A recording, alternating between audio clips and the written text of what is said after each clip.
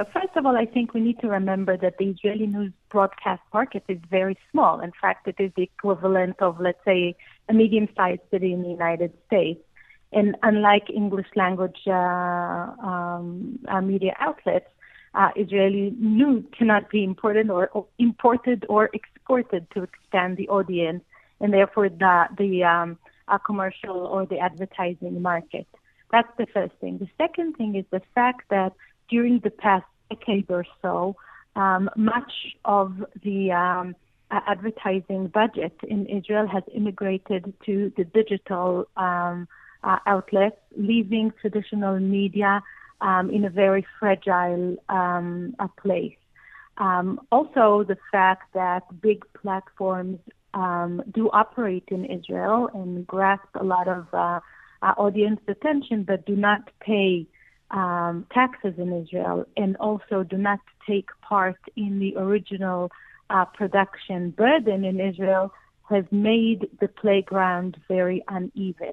So all those things are important and need to be fixed. The question is, what exactly does Minister Karhi suggest to do related to them? What is he proposing then? Okay, so I think the main issue here is the change of mindset that Karhi is proposing. He says, I do not need any regulation, any media regulation. I want the audience to decide via the remote control, which means the less regulation, the more competition, and the audience is going to have much more choice. Well, this sounds very convincing on first sight, but it has two major problems. First of all, as I said before, considering the fact that the market is very small, I do not foresee a major competition happening during the coming future. That's the first thing. The second, and then we might be left with concentration of ownership, very few competitors, and no regulation whatsoever. The second thing is that Karhi is not really meaning to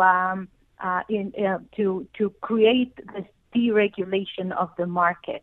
On the other hand, on the opposite is correct.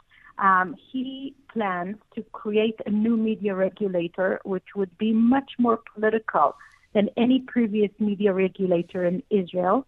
Obviously, in comparison, let's say, with Khan's board of directors. And also, he wants to still be in charge of who would get the permission to air broadcasting news in Israel. He says, I don't want any licenses in this regulatory regime, but rather I want a registry. But no one would be able to start airing news without registering first, and I will decide who is allowed to register and not. So this is not deregulation. This is re-regulation and getting media regulation much closer to politics than was before. So this regulatory body, I understand, will have 9 members, and the majority of them will be chosen by politicians. Yes, and on top of that, under the current regulatory arrangements, the commercial broadcasters in Israel, such as Channel 12 and 13, need to have a separation between the channel itself and the company who airs the news. Those are two separate companies, the channel company, let's say Keshet 12, and the news broadcasting company. The reason for this arrangement is the perception that there needs to be some kind of, I would say, a Chinese wall between the owners of the channel and the news broadcasting. We don't want any kind of involvement, neither by, I would say, the owners of the channels, nor by their politicians' friends. Karhi is now suggesting to abolish this separation and actually say, I don't care if the owners actually get involved in the news. He also says, I don't mind if there's going to be any kind of product placement or any kind of hidden commercials within the news. Ethics is going to be voluntary, and no one would enforce it. So generally what we are seeing here is that Karhi says, I want to have many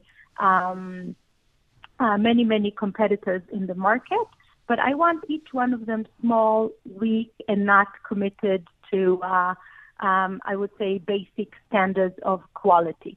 This obviously could lead to a race to the bottom, as we all know. And talking about Khan specifically, the public broadcaster, where this is being broadcast on, obviously, there was talk that he wants to ban Khan from being able to advertise, which would be, of course, a financial death blow to the Israel public broadcaster. Is that in his bill? Well, it's no secret that Shlomo Karhi doesn't want to have public broadcasting in Israel. He has said that many times in the past. But this current proposal does not include any specific arrangements regarding Khan, except for one thing, which is forcing Khan to give the platform owners VOD content or Khan's VOD content for free and not charging money for that, which is another source of income for Khan. But we certainly are or need to foresee future arrangements and future proposals that are intending to weaken Khan and to create, let's say, another countrywide radio station, which would be commercial, and other things. And what about the government's favourite broadcasting station, Channel 14? Will that be affected by any of these changes? Well, nowadays, Channel 14 enjoys a special place in the television regulation in Israel. On the one hand, its look and feel is exactly like Channel 12 and 13, but in the matter of fact, he does not need to carry upon himself any kind of obligation, such as minimum investment in original Israeli production or creating a separate news company. All those are going to remain the same. And also, what's interesting is that according to the proposal now, Channel 14 would be below the phase in which a broadcasting channel is obligated to put money on its original Israeli production. So yes, Channel 14 remains the same. The only thing is that under this plan, obviously other small competitors would be able to enter the market. And this could actually harm the space that Channel 14 has acquired to itself during the past, let's say, year or two. But up until now, I haven't seen that Channel 14 has said anything about the reform, and it has also decided not to join this an arrangement that was created between Channel 12, 13, and Khan. Finally, when we talk about these issues, we inevitably come back to the infamous statement by Likud Minister Miri Regev when the Israel Broadcasting Authority was being closed down and Khan was being set up in its place, when she said, what's the point of setting up a public broadcasting corporation if we can't control it? Do you believe this new bill by Karhi is an attempt by the politicians, the government, to control television and radio in this country? So I think it's really interesting because on the one hand, what they say above the surface is that they want to deregulate the market. They want to lessen the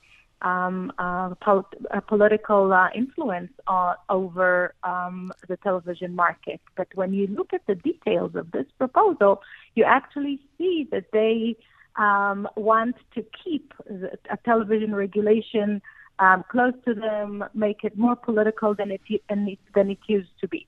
So this conflict is kind of something that Minister Karhi will have to explain to the public.